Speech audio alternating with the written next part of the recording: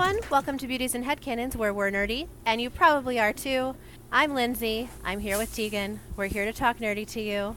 And it's actually been a hot minute since we've talked a little bit about the MCU. We were kind of like on an MCU rush for a while.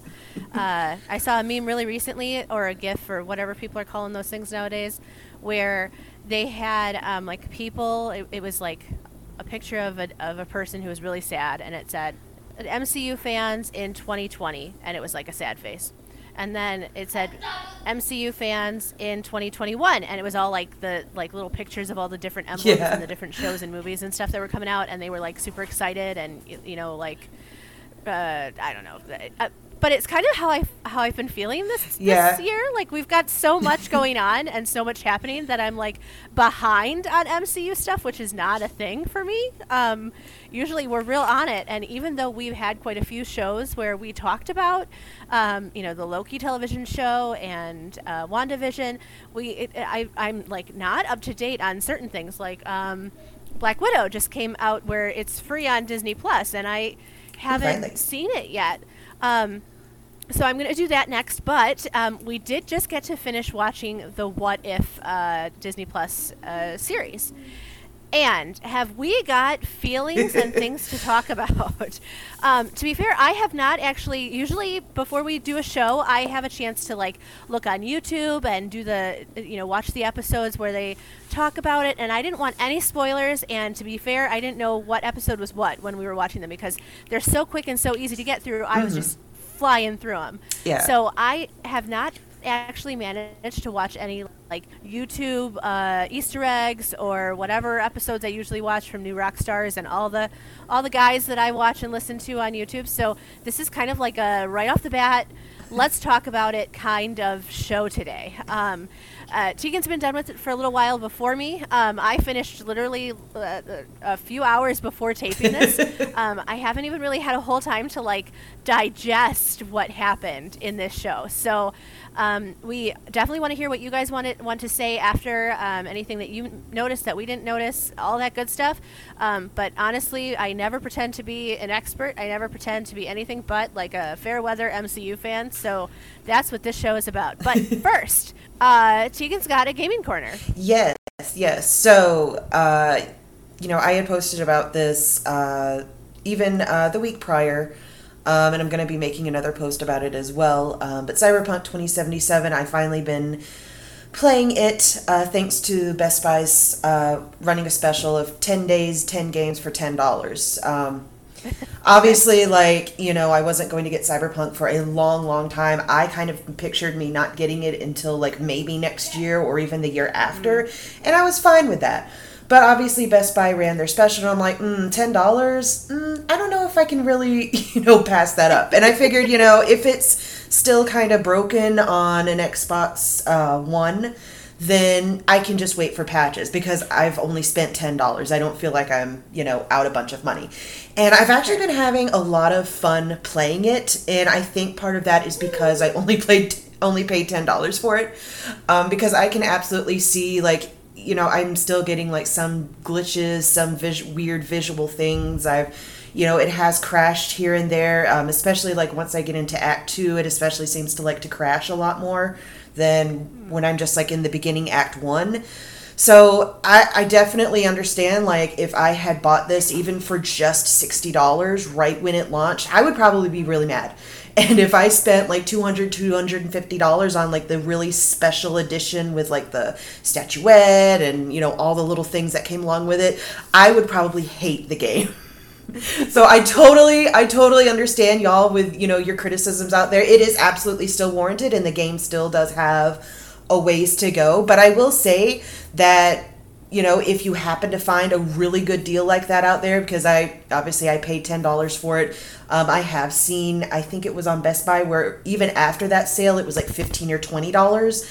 I don't know if that's still the case, but what I'm saying is that if y'all see a special out there, go ahead and pick it up. I think paying less for it will kind of takes that pressure off of, this has to be a really good, fun experience that I have to get a lot of enjoyment out of, It kind of takes that pressure down, and it enables you to enjoy it more. Now, obviously that's still an issue, because if they're still selling a game for $60, it does need to be worth that. But again, I think this is where, you know, it's really important to kind of fight that FOMO and that fear of missing out, because, you know, obviously it's kind of like, oh, like I did want to play it and I did want to like experience it and stuff when it came out, but waiting as long as I did, I feel like I'm enjoying it way more. So just save your money, y'all. Don't pre-order. Just wait, because especially with games these days, when they're releasing patches like same day or like a week after launch, like it's going to be a very different game months down the line anyway. So yeah, that's my little piece. I'm really enjoying Cyberpunk, but again, it's at a much lower price point than what it's, you know, typically being sold for. So, you know, it kind of I think evolves into more of a development discussion, where it's like, well, you know, we really shouldn't be, you know, giving into these hype trains, or like, you know, giving into that whole marketing ploy where, you know, they spend months and months doing podcasts and showings and all this stuff, because, you know, it really builds up this picture in your mind that is probably unattainable, especially on launch day. So it's just really important, especially if it's a game that you've been waiting a long time to play. Just take a deep breath. The game will still be there months out, you know, and, you know, I get some of it is, oh, well, I want to play and talk about it with my friends. Well, if you and all your friends wait a few months down the line, maybe a year down the line, you can still have that experience. I don't know. That's just my thinking, is please fight the FOMO.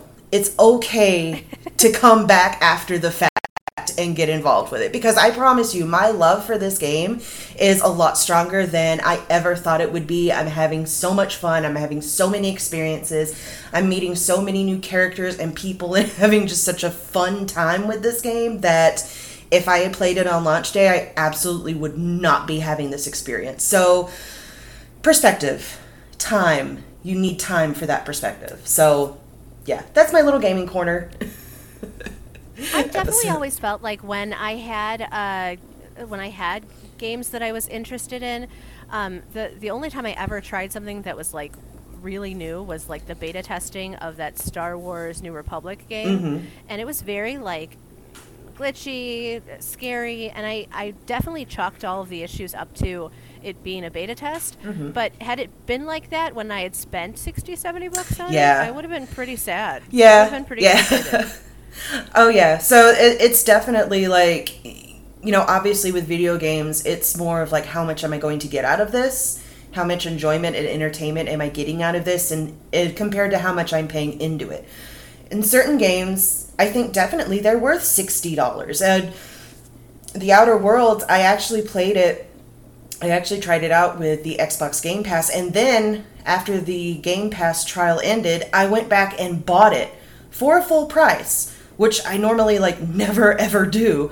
But I went ahead and bought it for full price because that was how much enjoyment I got out of it just from 1 month of playing it, to where I was at the point where I was like, yeah, this is worth $60, definitely worth $60. And then even later when the DLC came out, I paid like $25 to have both of them. So essentially I've paid $85 in total for this game. And even a couple years down the line, I definitely feel that I've gotten my $85 worth out of it. Cyberpunk, I don't know that I've gotten even $60 worth of entertainment out of it yet, but I've definitely surpassed $10 worth of entertainment. So it's all a little bit relative, but at the same time, again, it's all about managing your expectations, and especially with games being released the way that they are, with like same day patches and like, you know, patches coming out like a week or two just after it's launched. You know, it seems like game companies are going more and more towards that kind of development, where it's like, oh, we'll just rush and we'll get the game out real quick and people will buy it and pre-order it and everything, and then, oh, we already have their money, so then we can just, you know, do whatever. I mean, obviously they are still like patching it and everything like that, but I feel like there's a lot less motivation after the game's already been launched and after people have already paid in $60, $70, $80, $100, $200 for their game. It feels a bit disingenuous, whereas I'd really prefer to like just have them, have like a long, nice, long development time where they can do everything that they need to do, and then they can just launch at the time and have everything ready to go and everything's cool and everybody can get that $60, $70 experience on launch day. This is the goal, guys. Any game devs out there, that is your goal. Make it a $60 to $70 launch day experience and make it worth it. Although that's really more towards the corporations themselves. But yeah, you get my point. So let's talk about What If. Yes. I want to mention that I am like, I feel very much like I am going against like my own roots and instincts, because usually I am like okay with fan fiction and things that aren't quite canon being added on, and Disney Plus and some of the media we're consuming really has been playing with my heart lately, and I don't like to be someone who like, oh, this is okay, but that's not okay, and fandom gatekeeping and all that stuff we've always talked about. Because, like, fan fiction's great. Things that are not canon, but, headcanons are great. I mean, it's the name of the show. Yeah. But I have a really hard time digesting this one. I think it was because of Agent Carter getting the serum instead of Steve. I think that was, like, where this like, feeling of, like, impending angry fandom gatekeeping came from, but I legit was like so upset and so irritated by Peggy, who, like, I also had just finished watching or was in the middle of watching Agent Carter from the television series, so like I was in the middle of watching that and then watching this like hypothetical of her becoming Captain Carter, that I was like totally thrown for a loop and like instantly decided I didn't like the show because of that.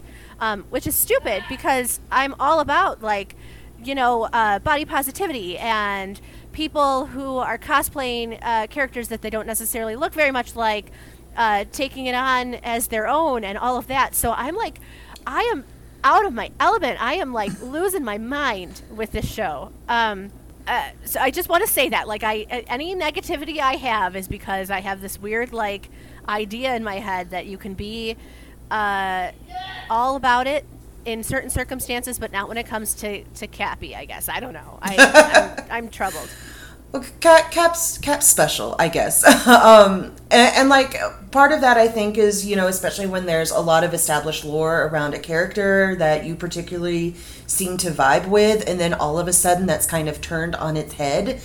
It can be kind of like, oh, like, I don't know if I like this. I was honestly kind of the same way. This is a little bit of a tangent, I promise it's not too long. But I was kind of the same way when I first started playing the Batman Telltale games. So, slight spoilers if anybody out there has not played the games yet somehow. If you haven't, go play the games. Go. Do it now. They're fantastic.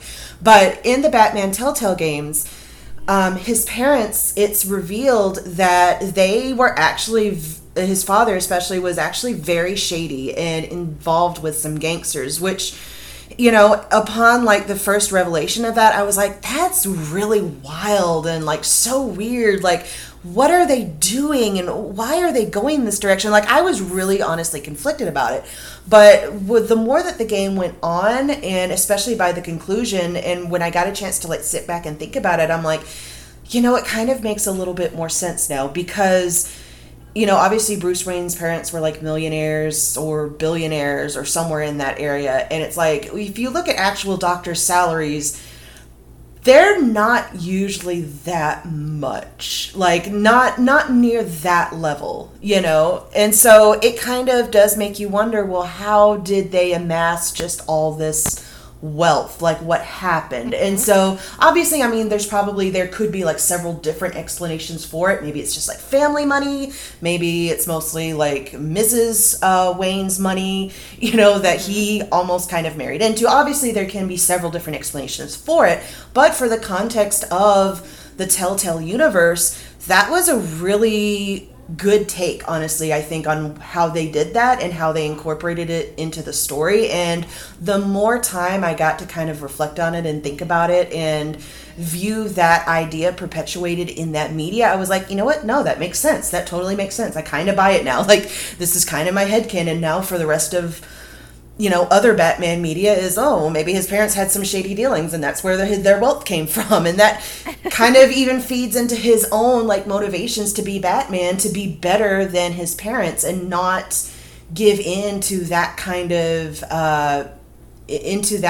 work that he potentially could if he wasn't Batman, maybe. I don't know. But I totally understand, like, that knee-jerk reaction, like, when a completely new concept kind of comes at you out of the blue and it's like, ooh, like, I'm not sure if I like that yet. You know, it kind of, you kind of need some time, I think, to let that marinate in your brain meats and kind of, like, kind of digest it a little bit, I guess, you know? So I totally understand, like, you know, kind of that, having that reaction, like, don't know if I like this. Kind of like Kombucha Girl, like, do I like this? I don't know.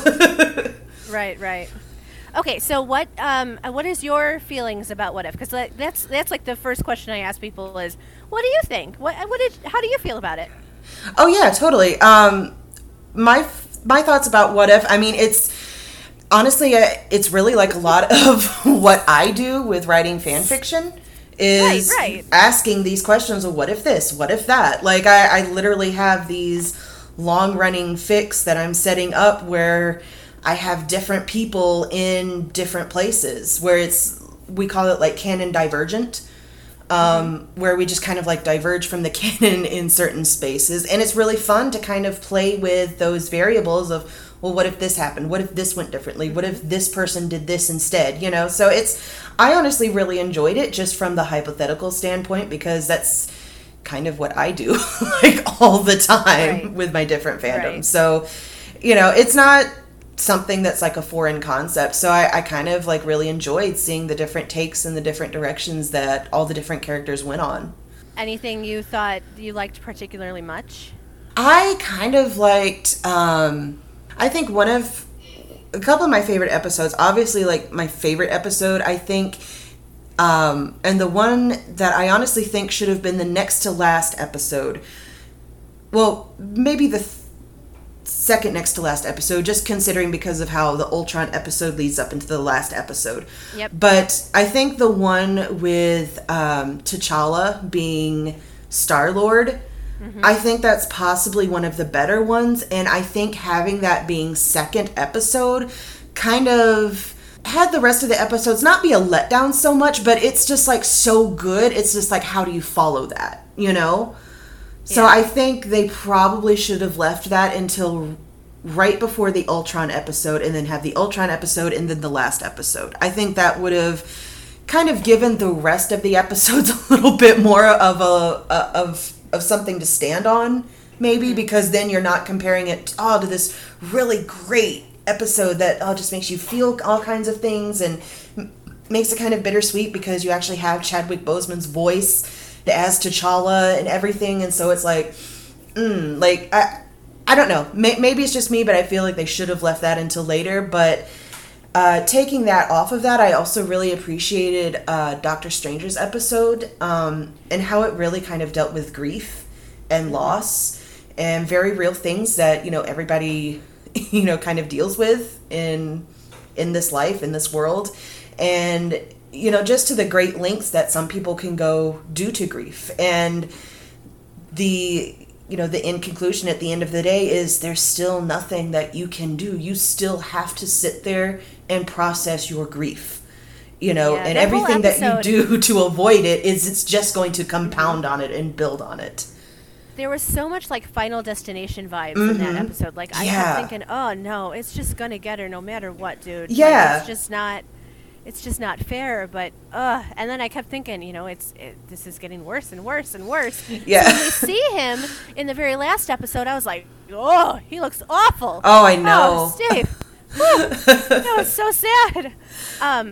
But I also was kind of disturbed by that episode because, in all honesty, I really didn't think that the grief would have hit him as hard as it did in the episode.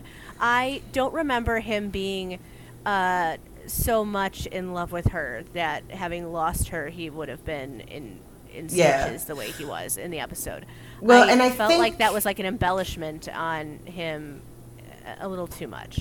And I think, like, 'cause it's been a second since I've seen the Doctor Strange movie, but I don't think she died in that movie. No, she didn't. Yeah, so I didn't think so. So I think that the accident plus her dying kind of kickstarted something, and then when he started going back and redoing it, kind of just compounds that more. It's like you're doing something that's no good for yourself. You know, he knew that there was nothing I think deep down he knew that there was nothing that he was going to be able to do that would have really changed anything, but going back there and reopening that wound was really not what he needed to do. You know, like, he did probably the worst thing that you could have done with grief, is going back and just continually reopening that wound without actually trying to deal with it and process it. And that, I think, makes it a little bit worse when you let it kind of fester and then burst all over the place with its infected emotions. Yeah, no, I can see that. I really enjoyed the beta-ness of Steve to Peggy's alpha. Mm-hmm. I imagine Peggy being much more feminine than she is when she gets the super serum. Mm-hmm. So I had a little bit of like trouble with that. Like, she was much less Haley Atwell, much more Captain Carter, and I just didn't like. I had a hard time with it. Mm-hmm. Even like in the last couple of episodes when she's very like take charge, talking for the entire group of the Guardians of the Multiverses, Mm-hmm. I was very like irritated. It just felt so like out of character for her. Mm-hmm.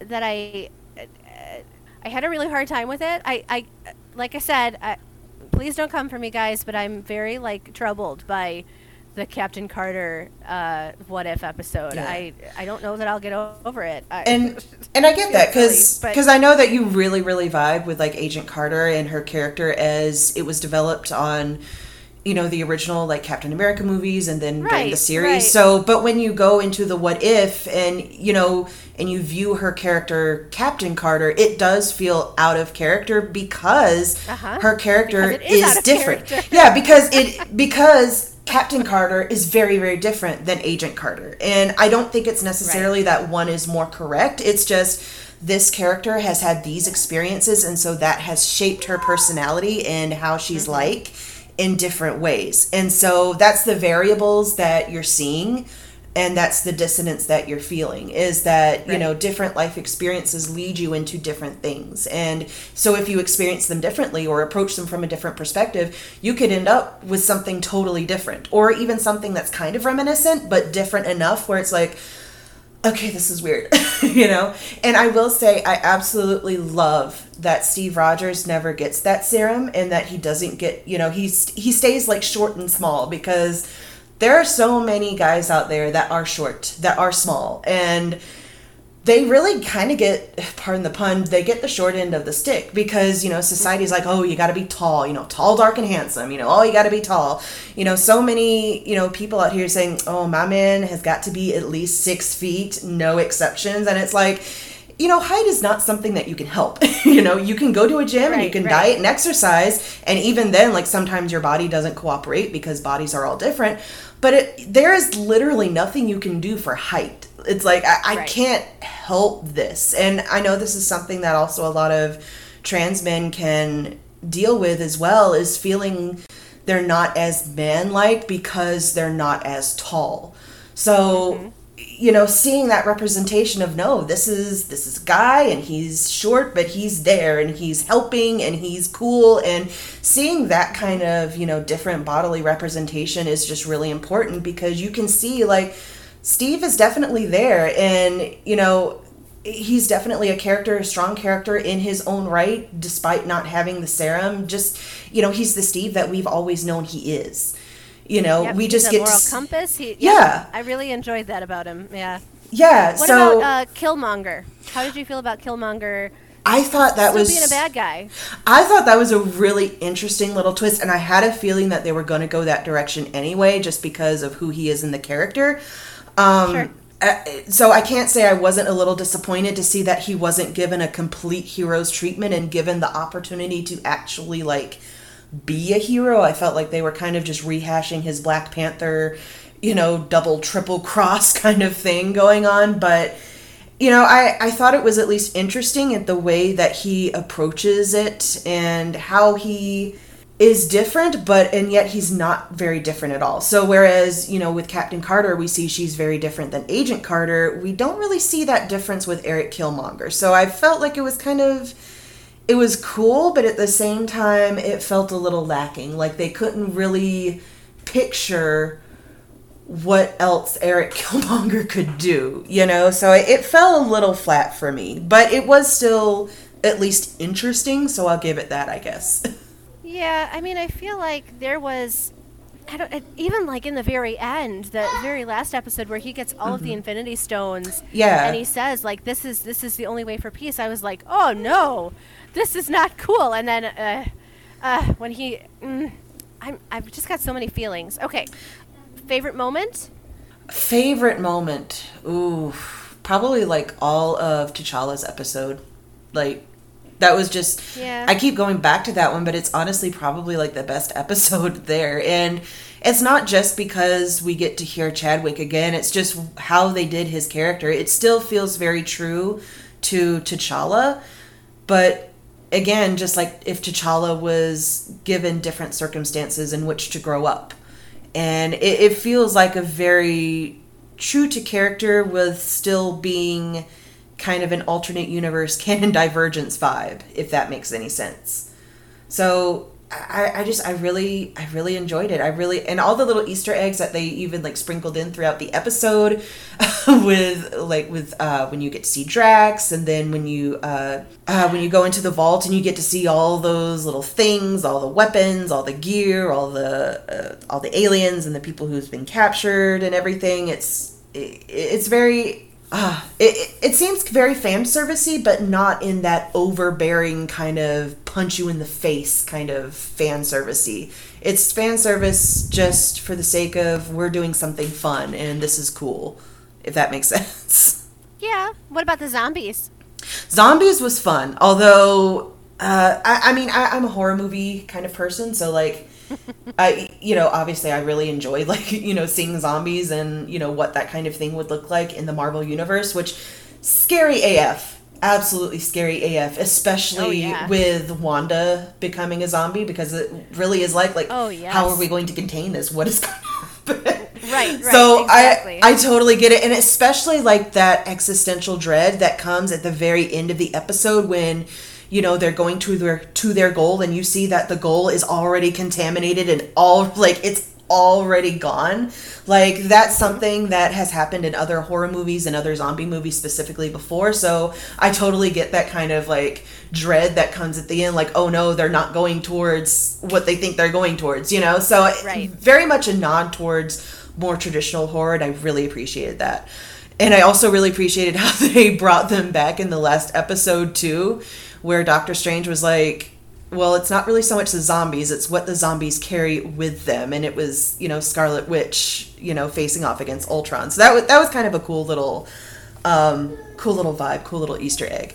I did want to ask if you noticed when Natasha Romanoff potentially changed Peggy Carter's Captain Carter timeline in the last episode. So when she asked about, doesn't she deserve a happy ending too? No, it's when they're fighting, and after Ultron gets infected with Arnim Zola, and after Zola resurrects the body, and Peggy's like, "Is that Arnim Zola?" And Natasha says, "Hydra never went away; they just changed." Like, it's such a small, brief moment.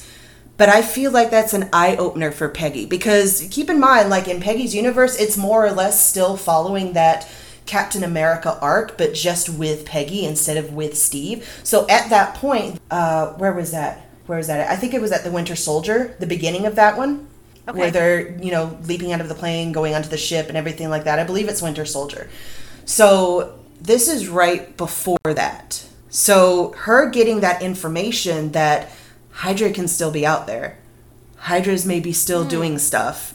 That could potentially kickstart some things, because I know Peggy and I know she wouldn't let that go. She might have a brief thought of, well, maybe that's just her universe, but what if? What if it's not? And then she goes back to her universe and potentially starts looking into things sooner and gets things done quicker. If that makes sense. So I saw that and I was like, ooh, I think Natasha just potentially changed Peggy's arc. Right, absolutely. Okay, so but wait, that we also saw a bit of a weird change at the very end when the Watcher lets Natasha into a different universe where they had lost their Black Widow. That scene that she comes into, what scene is that?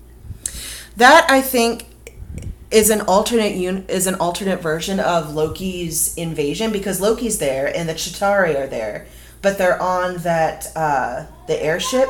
Okay. So I think it's basically, and they said they lost their widow. They didn't say when, so I'm not sure like when it happened and what happened. But I'm thinking that potentially in their universe, losing Widow led to a change in the battlefield for the Chitauri and for Loki, possibly.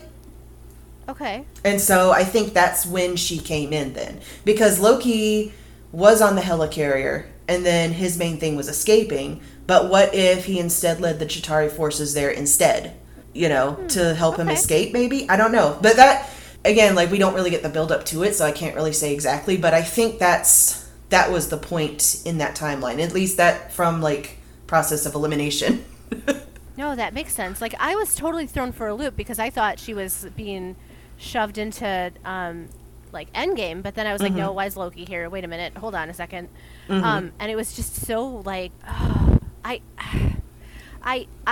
perpetually always know, the MCU doesn't make any mistakes, but man, I feel like there's something happening that's going to absolutely blow my mind coming up here. Spider-Man No Way Home is coming out in December. And then I'm very excited. Doctor Strange and the Multiverse of Madness is in March. So do we have another show that's coming out in the meantime? Or are we going to have to wait till December and Spider-Man? And well, there's also the Eternals. I don't recall exactly when that's supposed to come out. And also Shang-Chi is also out as well. So yes. Have you seen Shang-Chi yet? I have not yet. Do we want to see Shang-Chi? I don't know. I don't know. Should we? What do y'all think? Like, should we watch it and have a review, or should we wait, or what do y'all want? Like, do y'all want individual ones, or just a whole group like podcast episode where we talk about 2 or 3 movies we saw and just our feelings and thoughts and everything, or even Black Widow, because I haven't even met Alexi yet. I just got done doing a rewatch of Stranger Things, just to be like ready for whenever that comes out, and to kind of get my daughter to be into it as well, because she was always like, oh, everybody's into Stranger Things, I'm not into Stranger Things, but now she totally is, because she watched we watched Stranger Things season 1, 2, 3 faster than anything we've ever watched. Like, we flew through it. So good for all of us. But now I'm like, okay, do I want to see David Harbour play someone in Russia as Alexei, whatever his character's name is as well. I just know that he is Natasha's father, I guess. So I'm like, what? I'm excited and also troubled because of all of the issues that came out when that movie came out to be streamed on Disney Plus as well, and what happened there with lawsuits and stuff. So it's like, I don't want any of that to be tarnished in my head. Like, I just kind of want it to be all on its own. I don't want to feel badly about the movie just because of the media coverage it got. So I don't know how I feel about it yet, but I'm excited to watch it. We'll get there. The excitement isn't at a fever pitch, in other words. Right. It was super cool to see Natasha with the like Russian shield, though. That was super awesome. It was really fun to see Captain Carter and Natasha like going at Ultron with the shields like simultaneously. It was really fun to see, like the animation style going so like anime and Dragon Ball Z-ish. It was very like explosive and dynamic, and it was really fun to see that in the MCU in a different light. So I was kind of thrilled to see all of that. Yeah. I really don't know how I feel about that last episode, but yeah, I really appreciate that they're, putting more attention into animated things, because this is something I've been saying for years, and that animation still has value, because there's this perception that, oh, well, animated cartoon stuff is for kids, but it's not. Like, it doesn't have to be. You can still watch and enjoy cartoon things, and they can be more adult, and they can actually do more things and have more flexibility than you can with live action. So it's a great vehicle, especially for like a little spin-off, like not quite canon series like What If. It's perfect for it. So I really enjoy that they've leaned into that, and I hope that, people's opinions about cartoons will kind of turn around a little bit, because there's so much potential of things that we can do with animation that is just really hard or impossible to do live action, at least not with the same budget, So like Hawkeye losing an arm suddenly, that kind of thing. Yeah, that would have been that harder to do. To shoot and to do makeup for and do CGI for, and whereas this, it's just animation. So there you go. Right. Although nothing. I also want to mention like the amazing work that special effects and makeup artists do. For those mediums is also amazing, and and very much appreciated. Right, definitely not to be minimized in any way, shape, or form. Because it's a lot of hard work, and I mean that's why it's more expensive to do that, because it's a lot more work, and it takes a lot more knowledge, and obviously you got to compensate people for that, So it's totally fair that it costs more to do things live action than it does animation. Right. But depending on like a story you want to tell or what you want to do, animation can potentially offer you a flexibility that live action couldn't. So I think it's really important, and I think could really be valuable to look at a story, look at something that you want to tell, and be what medium would be best suited for this. And I think that's a totally valid and fair way to approach making art, is what would best support the telling of this story. Would it be something live action so that we can see real people, see their micro expressions, feel them? Or would it be something like animation where we can portray something that would be difficult or extensive or otherwise just too expensive to do live action? So it's kind of, obviously there's pros and cons to each of them, and I think it's really more worth looking at the story and what it's trying to tell and see what best suits that. But I mean, that's just my 2 cents as a person who does this kind of thing, thinking about stories like all the time. Right. All right. Any final thoughts on What If? Well, there is supposed to be a season 2. Last I saw, it's supposed to come out sometime in 2022, but I don't see anything regarding a more specific date. But I will be interested to see what they'll come up with for season 2, and if it will be kind of like season 1, where it's like a string of not really related episodes that then culminates into them all being related at the end of the episode, which I thought was very clever and very well done. So yeah, I don't know if they're going to go that route again, or if that's just going to be season 1, but either way, I'm probably still going to enjoy it in one capacity or another. And I also wonder if they're going to insert the Gamora episode that they missed during season 1, because there was supposed to be an episode with Gamora and with Tony Stark. Okay. I was wondering if I had missed that. I wondered for a second too, so I had to go back and check. But apparently because of like COVID-19 and because of production issues, they cut that episode from this series or from this season. So I'm curious if they'll potentially put that in next season, or if they'll put that in as like an extra or something like that. I don't know. Sure. I don't know. That would be cool. That would be cool to see, because like the moment that they come in, it's like, okay, what's going on here? This seems really interesting, but we have no context or build up for it. So right, exactly. Don't know. Like, I missed something. Yeah, but I'm glad that everyone else did too, because yeah, it could have been either way. Yeah. All right. Well, with that, you've heard us talk about What If from the MCU, well, from Disney Plus, and we would love to hear what you guys want to tell us about what you thought of the show, your predictions for the second season, and what you'd like to have us talk about next. You know how to find us. With that, I'm Lindsay. And I'm Tegan, and thanks for getting nerdy with us today on Beauties and Headcanons.